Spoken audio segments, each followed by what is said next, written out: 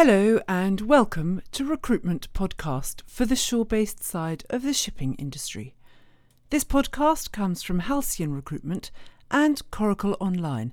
And before we start, we'd like to give a quick reminder that our annual Maritime Employee Survey, now in its 6th year, will close on Tuesday the 16th of September. The report will allow you to see how you compare to other similar professionals in the industry when it comes to salary increases, bonuses, and overall employment levels. Major industry corporations globally will receive the results so that they can understand what matters most to you, whether this is training and development opportunities, career development, or remuneration issues. To take part, go to bit.ly/maritime survey.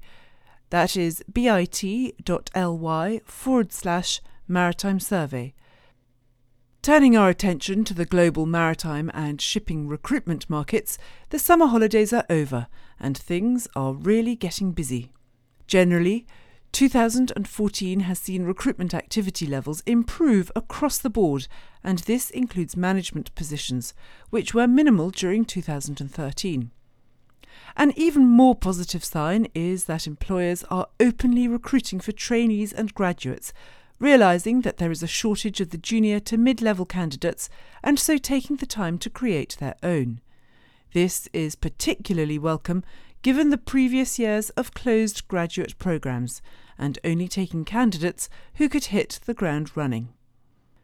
On a less positive note, there has been a significant stagnation and sometimes a reduction in salary levels in the UK and Europe, particularly in Germany, where redundancies are still being made, but with similar levels being achieved in the Middle East and USA. Positions are still being highly competed for, especially at entry level, and with established industry organisations with a good reputation. The LNG and chemical tanker markets have a noticeable gap of suitable talent available, with employers preferring to wait for a relevant profile to appear rather than consider training and development of someone who may not possess all the required skills and experience. Experienced candidates are not available for long, and even though it may still be an employer's market, candidates are taking more time on deciding if a role is right for them, looking at the longer-term picture in terms of stability, company reputation and development opportunities. In the Asia-Pacific region, there remains high levels of recruitment across the industry, especially at senior management level. In Singapore, the recent regulatory changes have made companies focus even more on hiring locals or candidates with Singapore PR status, and we are also seeing an increased focus on cultural diversity within the region. Expatriate packages are almost a thing of the past in Singapore, with companies hiring on local packages with some relocation assistance if required.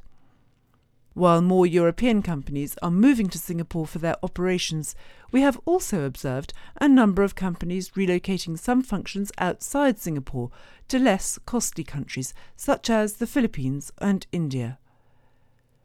We hope that you found this podcast useful. Please remember the survey closes on Tuesday the 16th of September. Meantime, feedback on this podcast or input on future topics you would like us to cover is always welcome. Further information on the vacancies that Halcyon are seeking to fill can be found at halcyonrecruitment.com. Thanks for listening.